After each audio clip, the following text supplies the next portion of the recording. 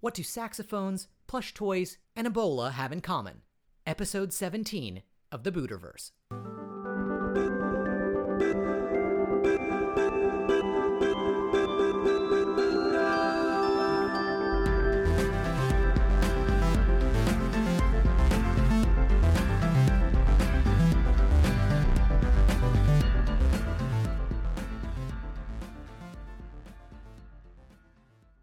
Hey everybody, welcome to the show. It is going to be a great one. We have actor and musician Sonny Burnette with us today, and we couldn't be happier. Judy Scheinbaum answers your questions, and we have a special guest back with us today, Sir Cornwallis Willoughby, to talk about Ebola. All today on this episode of the Buterverse.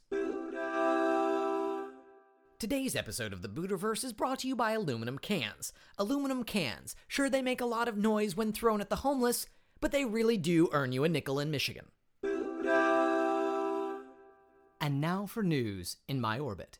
In British politics, British politician Lady O'Cathane recently learned that a drone is not just a low-humming sound or a male worker bee, but a machine that actually flies around the sky. This realization came not a moment too soon, as O'Cathane is chairing the House of Lords Technology Committee tasked with discussing the privacy implications of personal drones. She said that she was horrified when she viewed a certain website that allowed her a bird's eye view of the roses in her garden. "It was just a Google thingy or something," she said. "And I have no idea how it was taken because it was obviously taken up there somewhere.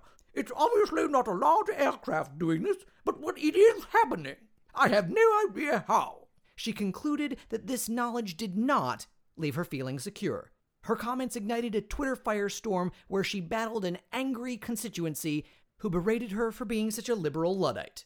Moving from Britain, the Kursk Regional Department of Human Well-Being has outlawed selfies on the grounds that they believe they have been responsible for a head lice epidemic that has swept the Russian district. In a public service announcement, the organization has blamed, quote-unquote, the putting of heads together in front of the mobile phone for the situation, which they liken to the Germans attempting to overrun the Russian army in the 1943 Oral Salient. This is not the first time the governing body's decisions have proved controversial, however, as its former head, Gennady Onyshenko, once suggested killing crows. As he described them, they were feathered wolves which spread the bird flu. The agency's lice advice has been mocked by social media users in Russia who question the general lousiness of Russian youth. Back in America, politicians should be lucky enough to have spin doctors as good as the ad agency that's making a killing sexing up assassinations. It all started in Dallas, where an image of JFK appeared on city buses along with the tagline, "Big things happen here." When the city saw a huge spike in tourism, ads started appearing in other cities. Memphis ran similar ads featuring a picture of Martin Luther King Jr. standing on a balcony along with the slogan, "Mornings are beautiful in Memphis." And the Los Angeles Hotel Association bought a series of ads featuring Bobby Kennedy, assuring people that, quote-unquote, "LA will always have a great place for you to stretch out." The agency said that they thought it was a shame that people tend to associate assassinations with only brain matter, funerals, and other unpleasantries. "It's a way for people to be happy about things that usually make them sad," said a representative for the Dakota, the former New York City hotel turned co-op apartment building where John Lennon was fatally shot. The Dakota is rumored to have splashed out an undisclosed but significant sum on an ad campaign to attract residents showing Lennon and saying, quote-unquote, "Imagine what it would be like to live here." Moving from ads and assassinations to toys, a plush toy made to look like the Ebola virus has gone, well, viral. Connecticut-based manufacturer Giant Microbes has been amazed at how fast the stuffed germs have been flying off the shelves and is struggling to meet the demand. Looking like half a pretzel, the toys come in a micro size or gigantic size. Those wishing to purchase the currently sold-out items can go to the company's website and choose "Add Ebola to my wish list."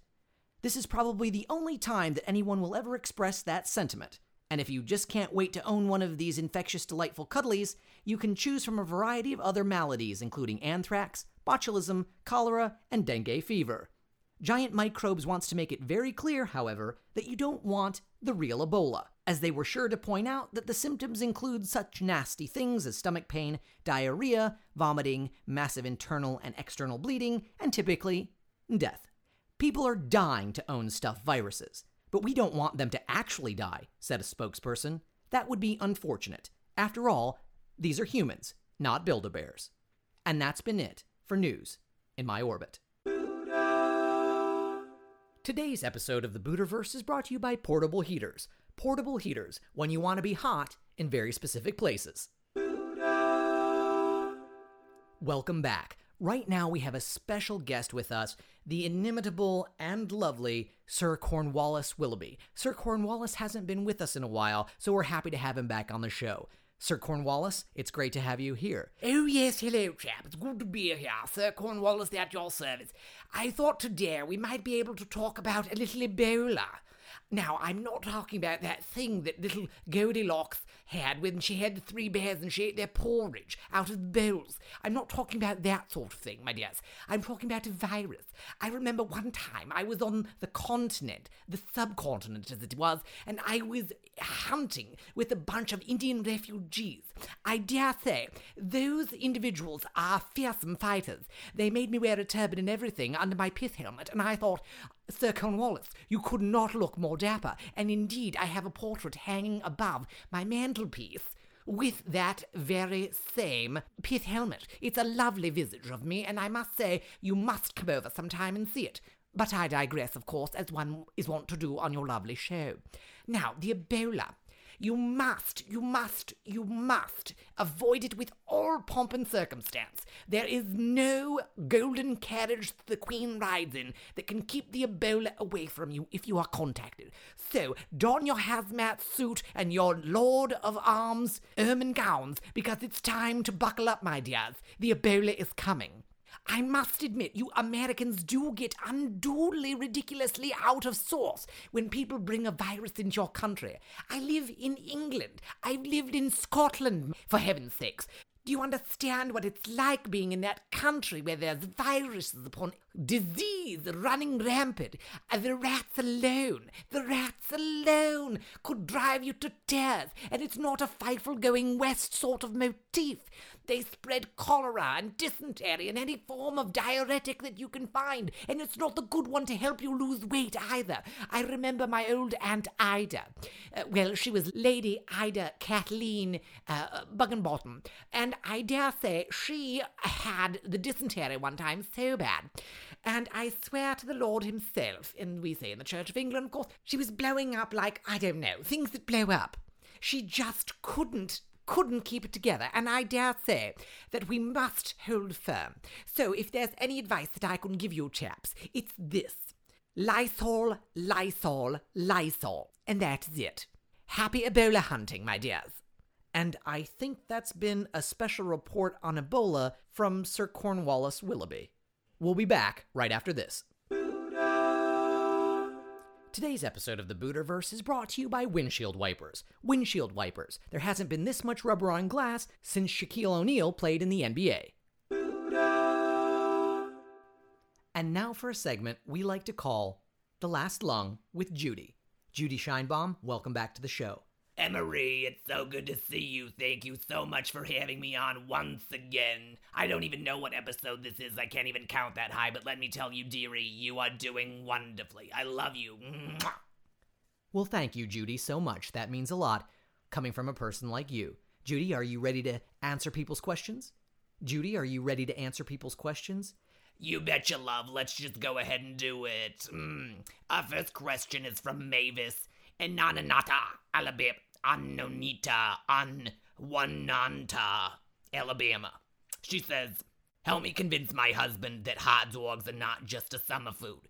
Sweetheart, I live in the city. Hot dogs are food for all year round. When it's snowing in the dead of winter, what do you want more but a dog wrapped in a bun with a lovely wrapper that brings you hints of holiday joy? Now, sweetheart, I don't eat hot dogs, or at least that's what I tell my rabbi.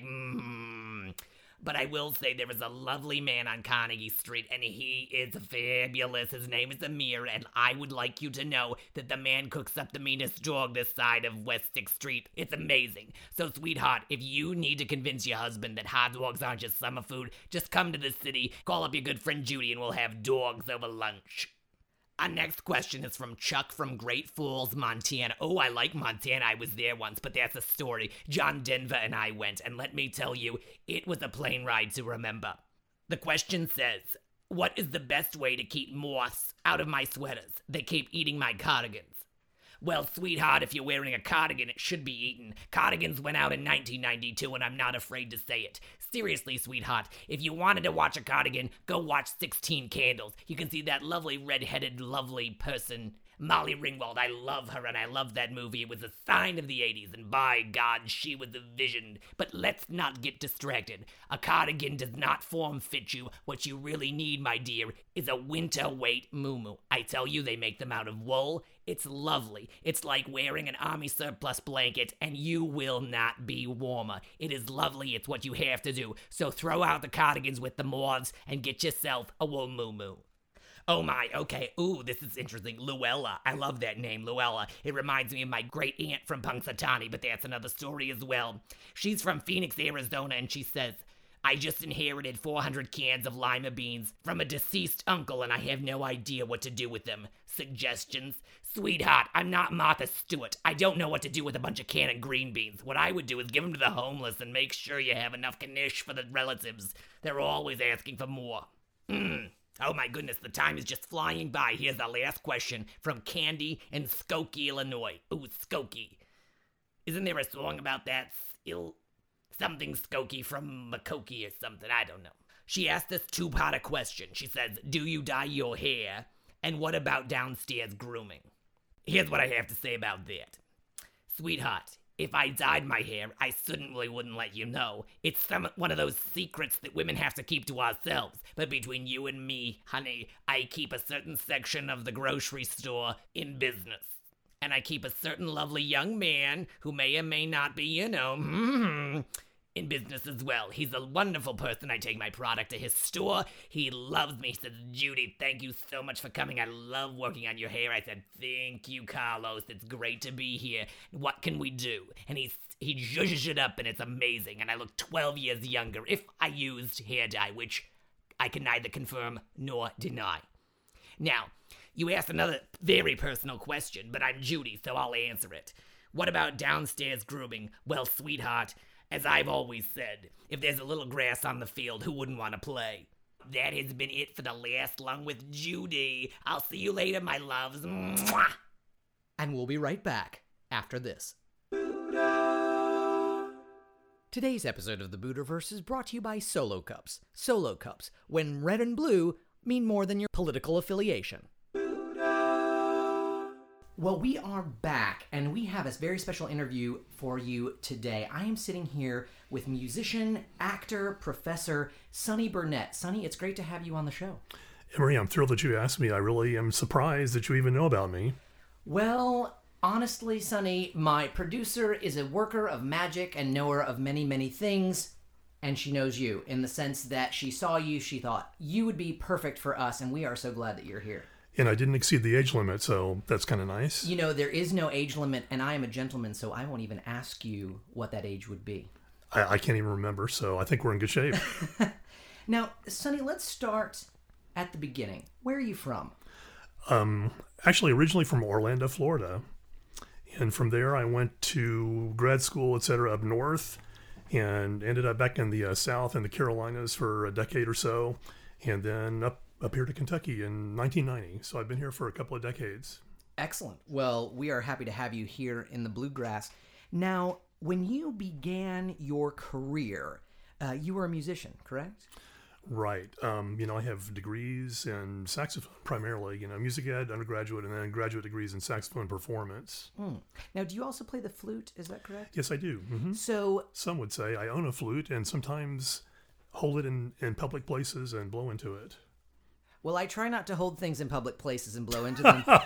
But I will say, quick question, flutist, flautist, go. I think if you're in Europe, it would be flautist. If you're in Kentucky, it would be flutist. That's right, because we're in America. Right. So we like them flutists right around Exactly. here. That's great. So you were a saxophonist. Obviously, saxophones are known for being a very romantic, sultry sort of instrument. What got you started with the sax? Well, it was kind of a break because when I was a young kid, my parents forced me to take organ lessons, and I really did not like it at all. I didn't like the music. I didn't like the teacher. I didn't like the instrument. So when I hit 7th grade, I could join the band at school. And my dad was very much a music lover, so he always encouraged that. But I was able to swap one for the other in 7th grade, and that was my salvation, really. The saxophone was your salvation. Yes, tenor sax. I still remember the serial number of my first tenor sax. Wow. But you just, earlier, I got to talk to Sonny a little bit before the interview. He said he's a man of little memory. And I'll tell you what, if you can remember the serial number on that first sax, my friend, there's more going on upstairs than you would let on. Well, but that's probably all I can remember about it, Fair enough. So you played the saxophone, and let me just go down, if I may, Sure. down the list of some of the people you've played with or for. Bob Hope, Jerry Lewis, Red Skelton, Ed McMahon, The Temptations, The Four Tops, Lou Rawls, Andre Crouch, and the list goes on. Question, was Ed McMahon drinking when you met him? Not that I know of. I do remember that he was late for the gig. We were playing in Treasure Island, Florida. I was a student at USF, and the trumpet teacher was a contractor, and he actually, used some of the, better students, if I qualified for that, on these gigs. And we were waiting for Ed because his flight was late, I believe. And he finally arrived. I remember my friend was also playing the gig, another sax player, Bob McCarr. And, I think Bob was shaking hands with Ed, and Ed was apologizing for being late. I said, no problem. Nobody's upset. Bob's kind of been out of shape about it, but, everyone else is fine. And then, I think Bob slugged me in the arm, and Ed got a little laugh out of it. So it was fun. Yeah. And here's Johnny now. Well, it's good to be here. Thank you. Thank you so much. It's great. Thank God Ed got some work after me. Did Ed try to get you to join Publishers Clearinghouse? No. Okay. I mean, I know he was always shilling for them. So I can't remember if that was before those days or not. This was like early 70s, mid 70s. The So, psychedelic who knows? period. Exactly. Did you have bell bottoms? I'm afraid I did. I had bell-bottom stripes, polyester paisley shirts. I mean, I would be embarrassed to have any photos from that era. Embarrassed. I'm wondering if the internet has some that are lurking out there.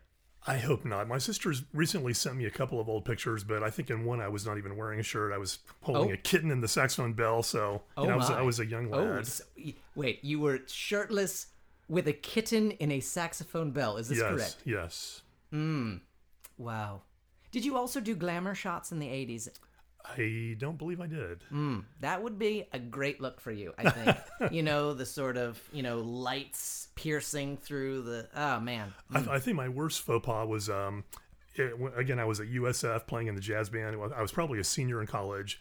We had this big jazz concert in some major auditorium, and I just decided to buy this really cool afro shirt because I had this big tenor sax solo, and I thought I was going to be so coal. It was like this big thing with all these African designs, and I mean, again, I'm just embarrassed by that now. But.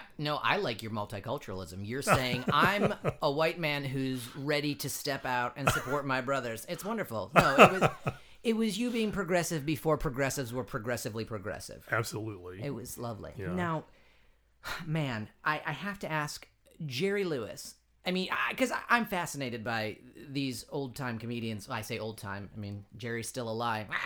Yeah. If he heard that, he would string me up by my toes, I'm sure. Did you get to meet him? Did you see him? What is he like in person? Well, I don't recall meeting him personally, but I was in graduate school at the time. He was performing on our campus as part of a big show. And, I just remember that he was very, very funny. And the one little comedy bit that I remember from his show was that, many people were taking flash photos of him. So he had a flash camera in his pocket. So he pulled it out and just, like, here's one for you. Oh, wow. So he was actually taking a little pictures. Sarcastic. Yeah. I mean, it was a joke, like, oh, sure. Flash in my face. There's a flash in your face. Well, and kind of as Jerry does, a little passive-aggressive, but we don't need to get into that. Yeah. The one I remember as being a real gentleman was Red Skelton. He walked around and shook hands with everybody, sporting a cigar. He was really, really nice. Wow, that's great. Did you work on the actual television show that he had, or is it just a gig? It was another gig. We were just backing up his show. So, So the flute era for you was small. It was, minuscule compared to the sax and the sax playing. Well, the problem is, as a sax player, typically you're kind of forced to double on other instruments. Flutists and clarinetists don't typically have to double, although some do. But as a sax player, if you want to play commercially, you've pretty much got to double if you're going to be playing any shows. For example, the last show I played was here in Lexington, and it was with John O'Hurley, Jay Peterman from Seinfeld, and it was really exciting to be a few feet away from him on stage because the band was on stage. And I think I played soprano sax, tenor sax, piccolo, and something else, maybe clarinet. I can't remember. How does the piccolo feel? It feels very challenging. That's been one of my most difficult instruments. The flute comes pretty easily. Piccolo, not so easily. Is it because it's so small? I think so. Or so piercing? Well, so small, and the aperture is very finicky, I think. You have to have a very small aperture to play the piccolo. Right? It's true. Sounded great, yeah. The four tops. Love playing with the Temptations and Four Tops. Sorry. Oh, it was a four tops. Yeah, it was both. Yeah, they were sort of like sister groups. Sure. And very often the concerts had both groups on stage, and they shared the stage. Sometimes it was separate, and always a blast. And actually, I also teach history of rock music, and one of the fun things I do when we talk about Motown, I bring in a cowbell and a drumstick and ask the class, do you have any idea what it was like to sit through a Temptations or Four Tops rehearsal? And then I just bang away on the cowbell, and everyone goes deaf. And that's pretty much what the rehearsals are like for horn players. You've got 2 to 3 hours of the leader sitting there with a cowbell and a drumstick, playing, okay, bar 37. Whack, whack, whack, whack. But this was way before, Blue Oyster Cult made the cowbell extremely famous. Oh, yeah. So, again, I showed that clip in class, too, because it's so great. It is. Yeah. And, I love the inimitable Christopher Walken. Oh, yeah. Will Ferrell's in there. Just a hilarious sketch. I got a prescription. Guys, I wake up. I put my pants on, one leg at a time. Except when I do, I make gold records. When you transitioned from music, professional performance, and obviously you still perform, but when that was your livelihood, how was that transition? How many years did you do it? Well, let's see. I started really in college, so early 70s, and I'm still, playing occasionally. One of my good friends, Ryan Sherrar, recently moved to New York City. He was really responsible for a lot of the shows that were happening in town, and so that's kind of backed off a bit. So I don't play as often, which is one reason I got into the acting. So acting is very frequent, and very enjoyable. So was it hard to give up full-time performance, or was it something you readily did? Well, I actually haven't given it up. I still perform. In fact, last week we had an inauguration week for our new college president, and I played a piece on soprano sax that I wrote with piano, and then also played flute with one of our choirs. So, I stay active as a musician as well. Yeah. No, and I mean, and I suppose, when I think of professional musicians in the sense of someone who's touring, or right. you get that, Yeah. And so I suppose when I asked the question, that was kind of the direction I was going in. Not so much that you're not still active, which it's great that you're able to not only teach but also be active still in your craft. And well, I actually was on the road for a year, like a full year back in the 70s. And some of the people in that group, had been on the road for 7 or 8 years. And of course, that's nothing like the Rolling Stones today. But it was fun. I got to see most of the country and Canada. We went from Florida to Canada regularly. We had a bus it was a double-decker bus, orange shag carpeting. Yes. But we had bunks and a professional driver. And I was one of the alternate drivers, as was our drummer. So not only are you a saxophone player, a flautist, a piccolo percussionist, piccolo perfectionist, but you also drive a bus. I did. And the way that happened, I was a passenger. We were driving down some interstate during the wintertime, and I was up there talking to the driver by the front windshield, and he just said, he got out of the seat and held the wheel and said, "Sit down." So that's how my bus driving experience started. Without a license, he went on and he drove. Did you guys stop in Windsor at all? We went through Windsor many, many times. Oh, yes. Windsor, it's the Atlantic City of Canada. And just as clean. No, I love Canada. I love Canadians, love maple syrup. Beautiful. Interesting, you were talking about rabbit holes earlier. We once played in Quebec, and the Quebec City Choir was part of the show we were playing for. I can't remember what it was. And as a young person, a young saxophone player, very impressionable on the road for the first time, I was slightly amused and interested by the fact that we were sitting there waiting for this choir to get ready. So all the men and women in the choir came into the room. We were sitting up in sort of a loft area. They all came in and started undressing together. As and Canadian, you know, those Canadians, French Canadians do. French Canadians, and they thought nothing of it. And I thought, wow, you know, yeah, but of different course, culture, they're different place in yeah, Quebec. mais oui, we want to c'est be our très own bon. country, and When you transitioned into academia, it's got to be a bit of a shock, or was it easy? Was it just, you know? Well, actually, I think my two big dreams as a young person, probably in high school, were to play on a TV show, you know, as a musician, and also teach college. So what happened was, after graduate school, I couldn't find a job. Went to Texas for half a year and played with a band. You know, we traveled around Texas. That kind of fell through, and then I went back to Florida. That's how I hooked up with this gentleman by the name of Thurlow Spur, who had some groups on the road, a number of groups, including one called the Spurlows. When I was in high school, the Spurlows came to our school and performed. It was a really fantastic high-energy show. They were sponsored by Chrysler. They had 18-wheelers and a fleet of Chrysler cars traveling all over the country. And, you know, it was a great musical show, comedy show. It was a variety show. It was wonderful. So I knew about Thurlow. So when I couldn't find a job after my master's degree, I was talking to my old high school band director, and he told me, "Oh, Thurlow Spur's in town here. Why don't you go and see him?" So I did audition, and then I ended up going with one of his groups, you know, which, you know, traveled to Canada and Florida, etc. So, and then eventually Thurlow went to a Christian broadcasting network. It was actually the old PTL TV network. Okay. You probably remember the scandal. Oh, that one. praise Yes, the Lord. that one. Well, yeah. Jimmy and Tammy Faye. Hallelujah. Yeah, no, you did say you were going to edit the show, right? Oh. Okay. Oh, yes. We will edit it down. Only the gems will survive. Anyway, I played with that band for 9 years until it folded. So that was dream number one come true. And then... You got paid, right? Yes. Okay, great. Yes, got paid. Yeah. Yeah. That's good. I just, you know... I mean, everybody likes chickens, right? So... Yeah. And then after that, I thought, well, then I was at a private school for 2 years, and I thought, well, this isn't quite working. I loved, you know, being around K through 12 kids, but I got hit in the face with a snowball one day, and I thought, maybe I should think about that college job, which was my other dream. So, you know, I applied at Georgetown College, and it was just the right fit, you know, music theory, woodwinds, and boom, you know, turned the car key, and here I am. Bam. So, you know, two dreams. And what was the original question? There is no... It sure is good to be here, originally- Emery. Thank you for inviting me. Okay. There is never an original question. There's Okay. no big bang with me. It's all just a flurry of delightfulness. I mean, are people jealous of the saxophone? I mean, because let's be honest, the sax is sexy. I mean, we have to say it. I think it bears saying that when people think and hear the saxophone, they think awesomeness. Well, we like to at least keep that, you know, image going as sax players. I mean, the former president of the United States even played the saxophone. Okay, here's my president stories.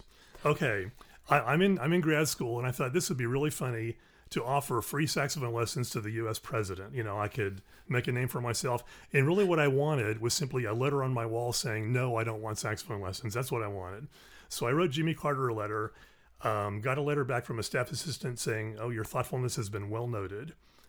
And I thought, well, that's nice, but it's not a letter from Jimmy Carter. Right. So then I kept, and Gerald Ford, you know, would you like free saxophone lessons? And, you know, nothing. Finally, Bill Clinton. I thought, here's my lucky day. Yes. I never heard back. Oh. Couldn't believe it. I want you to know something. I got that letter so, and it touched my heart. And I'm so sorry that we did not get back to you, because when I think of the saxophone, I think of one thing: hope. Hope, Arkansas, the place of my birth.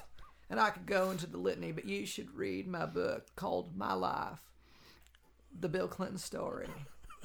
I talk about hope and my mama and Hill and Chelsea and America. How much does it cost? It costs $39.95 on Amazon.com. But I finally did get one letter. I was reading Reader's Digest one day, and there was some bios from famous people, and you've heard the name Lee Iacocca, no doubt. Oh, of course, yes. Anyway, so as it turns out, Lee Iacocca used to play saxophone in a dance band, and I thought, well, heck, I'll just write Lee Iacocca. So I got a very nice letter back saying, I appreciate the offer. I get many such offers, but as, president of Chrysler, I can't, take them up.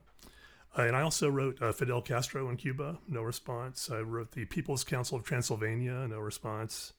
So... Transylvania has a People's Council? Apparently. They don't have a president or anything? They've just got a People's Council? Well, this was in the 70s, maybe, I think. Well, so. I just imagine people in Transylvania walking around and deciding things by pitchfork and torches. Could well be. Could very well be. And, of course, there's that ominous lurking big brother figure high in the tower who only comes out supposedly at night. But we don't need to talk about that. Do you have any other memorable individuals that you just loved being with or playing for? Well, there was one that I didn't love so much. Oh, yeah. Excellent. Should I say the name or not? If you're comfortable, we're comfortable.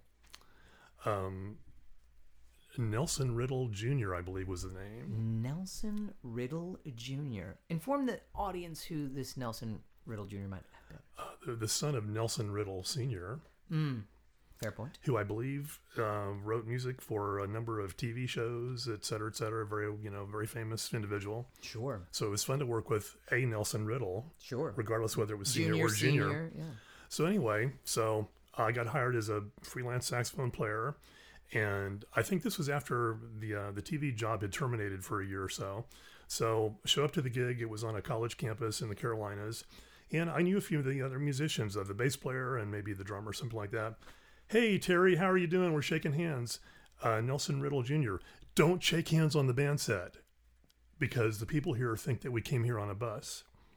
And a few other times throughout the night, don't do that because, we just arrived on the bus, So he was trying to con the contractor, making him think that we were a band traveling together on the bus.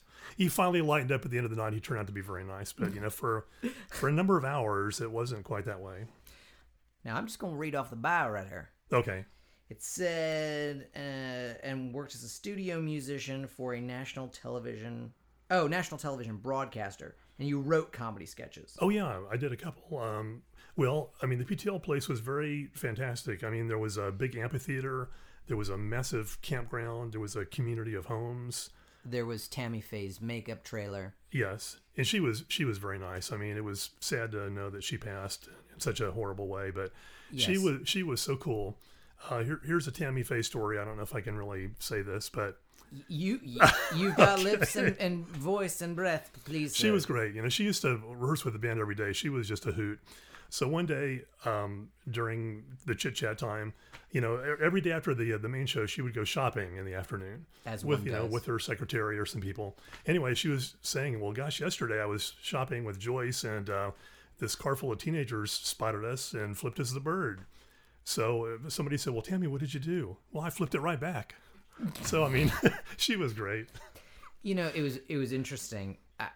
This is sort of the only thing I really remember. When she passed, they played a clip of one of her later clips, and she talks about sort of the process of coming out of, that horrible saga and what happened and, and how bad she felt about it and, mea culpa. But she talks about, and I find this interesting because it seems so disparaging, or not disparaging, so disparate. Because she talks about the homosexual community and how they surrounded her and actually made her feel as though she could go on with her life. Because I think at some point she was actually thinking about committing suicide. Yeah. She was very depressed. And she really was very complimentary and thankful for these groups of individuals who sort of surrounded her and probably you would have never thought that they would have supported her and been able to kind of come around her and love her. It was just a really interesting testimony that two very different groups of people could actually have that bridge and cross over. That was great. And also their son, I think he goes by Jay now. I always knew him as Jamie Charles, as a young boy. Sure. He's now a minister, I think, in maybe Brooklyn, somewhere in New York City. in that area. Ah, the hipsters. Yes. And his church is a bar, and he has lots of tattoos. And he's written a book which I read some years ago. And again, he addresses the gay issue at length, and it was very meaningful to me since my son is gay. So, It has a really interesting sort of connection in terms of faith, people's lives,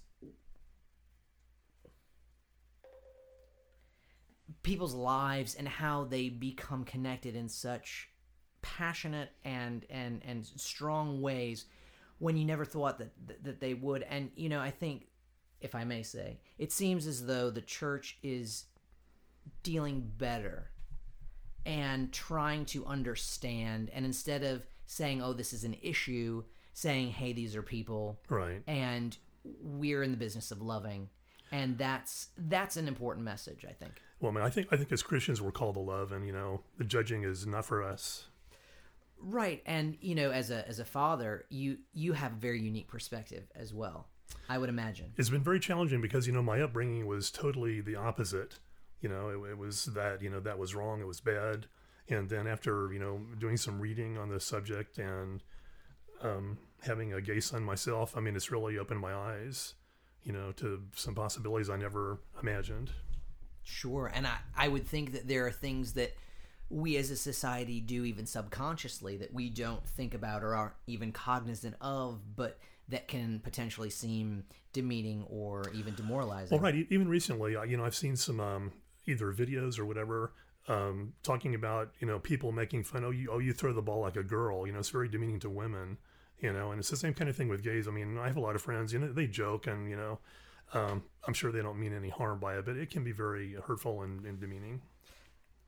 And there has to be, I'm fancy myself to be a comedian. And so for me, there's very little in this world that's not out of bounds. Sure. And, there are even things that I'm very cognizant of. And I will do certain things sometimes just to push those buttons. Sure. Of course, because, but there, even talking with individuals, I come across everyone from, far right, ultra conservative individuals to the far left and liberal, and, so I have this unique opportunity to be with all of these people, and the delightful responsibility of trying to make all of them come to a place where they can laugh at something. Yeah, including themselves. I think that's great. I would hope so. Yeah. And, with the bow ties, it's sort of the shield because, think about, I can get away with a lot. Wearing a bow tie. You have no idea. Well, we have talked faith, music, Bill Clinton, saxophones, Have we piccolos. talked food? I guess we've talked food a little bit. We have. Yeah, Are you? Yes. Wait. We're gonna hold the okay, presses. here's. You're a chef, or you've done some chefy things. Yeah. Well, twice I was asked to perform as a chef on the TV show, like Tammy's show. Tammy Faye had an afternoon show that was crazy. She had everything ranging from dog weddings to penile implants to dental surgery or whatever. So one afternoon, I was on tap for doing a recipe. So I got, I'm trying to think of the recipe. I think it was my wife's grandmother's chili recipe, grandma's chili. And of course I had a bunch of funny props and funny still photo inserts and that sort of thing. So it was good. And then on the main show, even when after the transition, after I think Jim Baker was removed, I was asked to do another show. They were doing some different things, and I did a Greek pizza recipe on that show. So, are you Greek? No, we had a good friend who's Greek though, and in fact, recently she sent us a massive tray of baklava, 80 pieces of baklava. Yes. Gosh, so delicious. Yes, A little phyllo dough. Put some honey in there. Indeed. Yes, my mom will do that from time to time. I'm an adult. Let's just say that. Don't need to get into my age. But my mother still sends me care packages from time to time. Well, that's nice. Oh, very nice. Well, she's in her retirement now. So she has more time to send you packages. Oh, dear Lord. And call. And you send her laundry, I'm sure. Well, she lives in Santa Fe. So Sending laundry to New Mexico, a little difficult. I'm sure one of the parcel services would lose it, and then I would be out myriad of dollars and finery. Sure. The minks. What would I do? Of course. Oh, yes. Are they coming back? I'm asking my producer. The minks coming back? They're coming back, she says. Maybe you'll get to see me a la, fancy Joe Namath. Pretty boy Joe Namath. Is it a full-length mink? Well, why wouldn't it be? Okay, of course. Come on. Silly question. I'm no Liberace, but we certainly can do our best. So, academician, professor, what made you want to go back into acting and performance in the acting realm, or go get into it? Well, I think it started with our theater department. One year, George McGee, one of our theater professors, had me portray the part of a lawyer in this film that he had done called Doc Doc, which has made some international rounds. And then the next year, Ed Smith did a feature film called Surviving Guthrie, about a professor who was drinking, gambling, smoking, cussing, and the administration was trying to get him out. It was a comedy. It was fun. Everything Jim Baker would have abhorred. Anyway, so I had a role in that as a campus cop, and that was a lot of fun. We had a professional crew brought in, Mark Gurevich and his Trigger Happy Productions, and it was an all-night shoot, lights, camera, action. It was like a Hollywood set. Bam. And I had so much fun, I just got addicted, and then I started taking some acting classes at Georgetown, then I've been to some seminars and that sort of thing. So, I just had so much fun that I just couldn't stop. And then I think originally my summer class that summer was canceled because somebody didn't list it. And I thought, well, what am I going to do this summer? So, and I thought, well, gosh, I had so much fun with that movie. I started going to, auditions and that sort of thing. Your ring jingling. Sorry. Audition, sorry. Yeah. So I just sort of started, and it just, one thing led to another, and it's just kind of snowballed and continued. Star Trek Origins, a lot of people who listen know that I'm a big fan of the Trek. How did you like it? How did you get involved? Did you get to meet Bill Shatner? Well, actually, it's a local production produced by Michael Dempsey, and I don't know if he has any connection or not, but obviously he's a big Star Trek fan, so... Sure.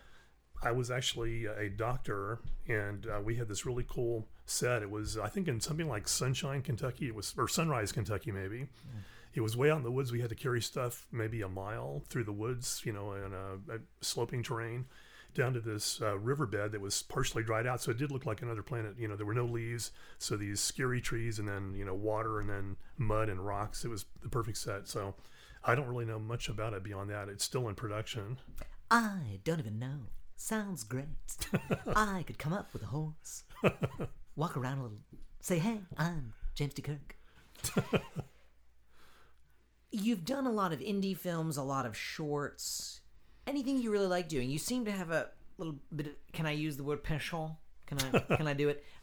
For comedy. You seem to enjoy that, but some of your roles seem to be somewhat serious. Do you have a favorite sort of genre? Well, I like doing both. Most recently... I was in, let's see, the one we did last weekend was called Distillery, a little play on the word distillery. Indeed. And I was the distillery manager, and I guess it was comedic but serious, so I was kind of the strange character saying, how may I assist you, that sort of thing. And then, the young people wanting the tour followed me into their doom, basically. Yes, so excellent. So a lot of serious roles, and then I did some comedy shorts as well several years ago. Sure. So a series called Stuck With You, where I was a humorous uncle. So we had a comedy writer. It's fun. It's all fun, no matter what. Absolutely. And it's great that you've been able to transition into so many fields, but still they all have an air of entertainment about them. They're all putting an artistic vision or an intellectual message out there and saying, hey, listen, consume, see if you can take something away. Yeah, and there is sort of a crossover between being a musician and an actor because, you're concerned about, focus and concentration. You don't want your mind to wander, whether you're going to play a note on a saxophone or say a line as an actor. It's there's a lot of similarity, I think. Well, and even as a professor, you're basically giving... Acting. Yeah. We just did 50 Days of Bow Ties on the Really? internets. Oh, yes. Yeah. I missed it. Well, it's still up. You have missed I'll nothing. have to watch yeah. that and the movie. Right. You could go to thebuter.com. Just check out the 50 Days of Bow Ties. We've still got more to promote throughout the months ahead. So, See, I have at least 50 long ties, but I have maybe 2 or 3 bow ties. well, this is true story. The man has been a musician all of his life, still cannot tie his own bow tie. So when we're done with this interview, we're going to try to rectify that situation. Thank you. No, thank you. And if they could ever say I taught a professor anything, this could be it.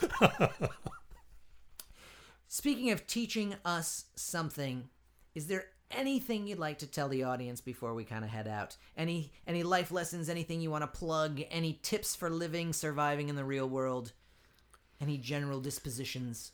I'm generally not a philosopher, but I guess I would say to live on the edge. I think I've seen several people recently quoting something along the lines of, people who are on their deathbed don't have, how does that go?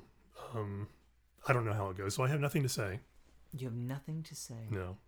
Well, you have said quite a bit during this interview, and I am just so thankful that you were able to join us here, Mr. Sonny Burnette. Well, Emery, thank you. It's been a pleasure, and I'll probably think of that quote as soon as we're done. Oh, hey, listen, send it my way. We'll just we'll fix it in post. Can you like imitate my voice? Is the question. You've done everyone else tonight. Sonny, it's going to take a few packs of Pall Malls and unfiltered, I'm sure. True, and another dose of puberty to get my voice that low. I mean, I'm a little envious, actually, as someone who works in an audio medium. I'm thinking, wow, to have that deep, rich, melodic voice would see, I don't think I have a deep, rich, melodic voice. I mean, there are plenty of friends I have who I would love to have their voices. Yes, like this. It's so good. Hello, how may I help you? I always wanted to be a kiosk.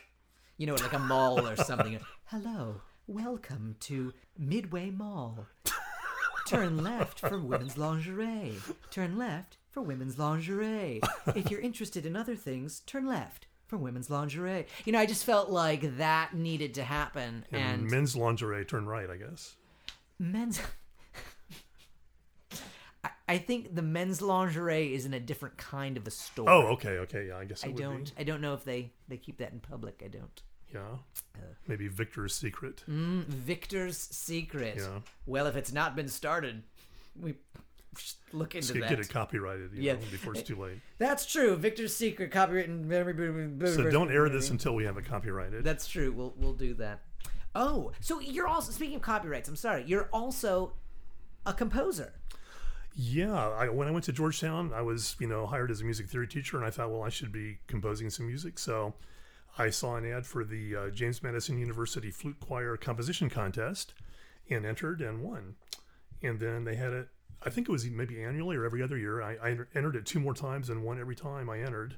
So I would never enter it again just because I'm too afraid to now. Sure. Well, James Madison, known for his flute playing, excellent flautist. He was actually playing when he and Dolly were overridden in 1812 with a band of British militiamen taking over the White House and almost burning it to the ground. It was a sad day in American history, but the flute will live on. Thank you. I didn't know that. We are full of obsequious historical facts here at the Buterverse, some which are true, some, well, you can look up for yourself. And on that note, we will be right back here on the Buterverse. Here on the Buterverse, we'd like to send a special thanks to musician and actor Sonny Burnette for being on the show. We'd like to send a special thanks to Courtney and our sound engineer Sonny for producing such a lovely program. Also, a special thanks to Quadrants for composing our theme song. And of course, to you, the listeners, for listening in. We are so glad you did. If you haven't had enough of me here, you can also find me all over social media. We're on Twitter, Facebook, and even on Instagram. You can find us at The Buter. We'd love to hear what you think about the show, and there's actually a place for you to comment on our website. If you go to www.thebuter.com, you can find the comment section and let us know what you think. We're also on Pinterest because, men should be on Pinterest.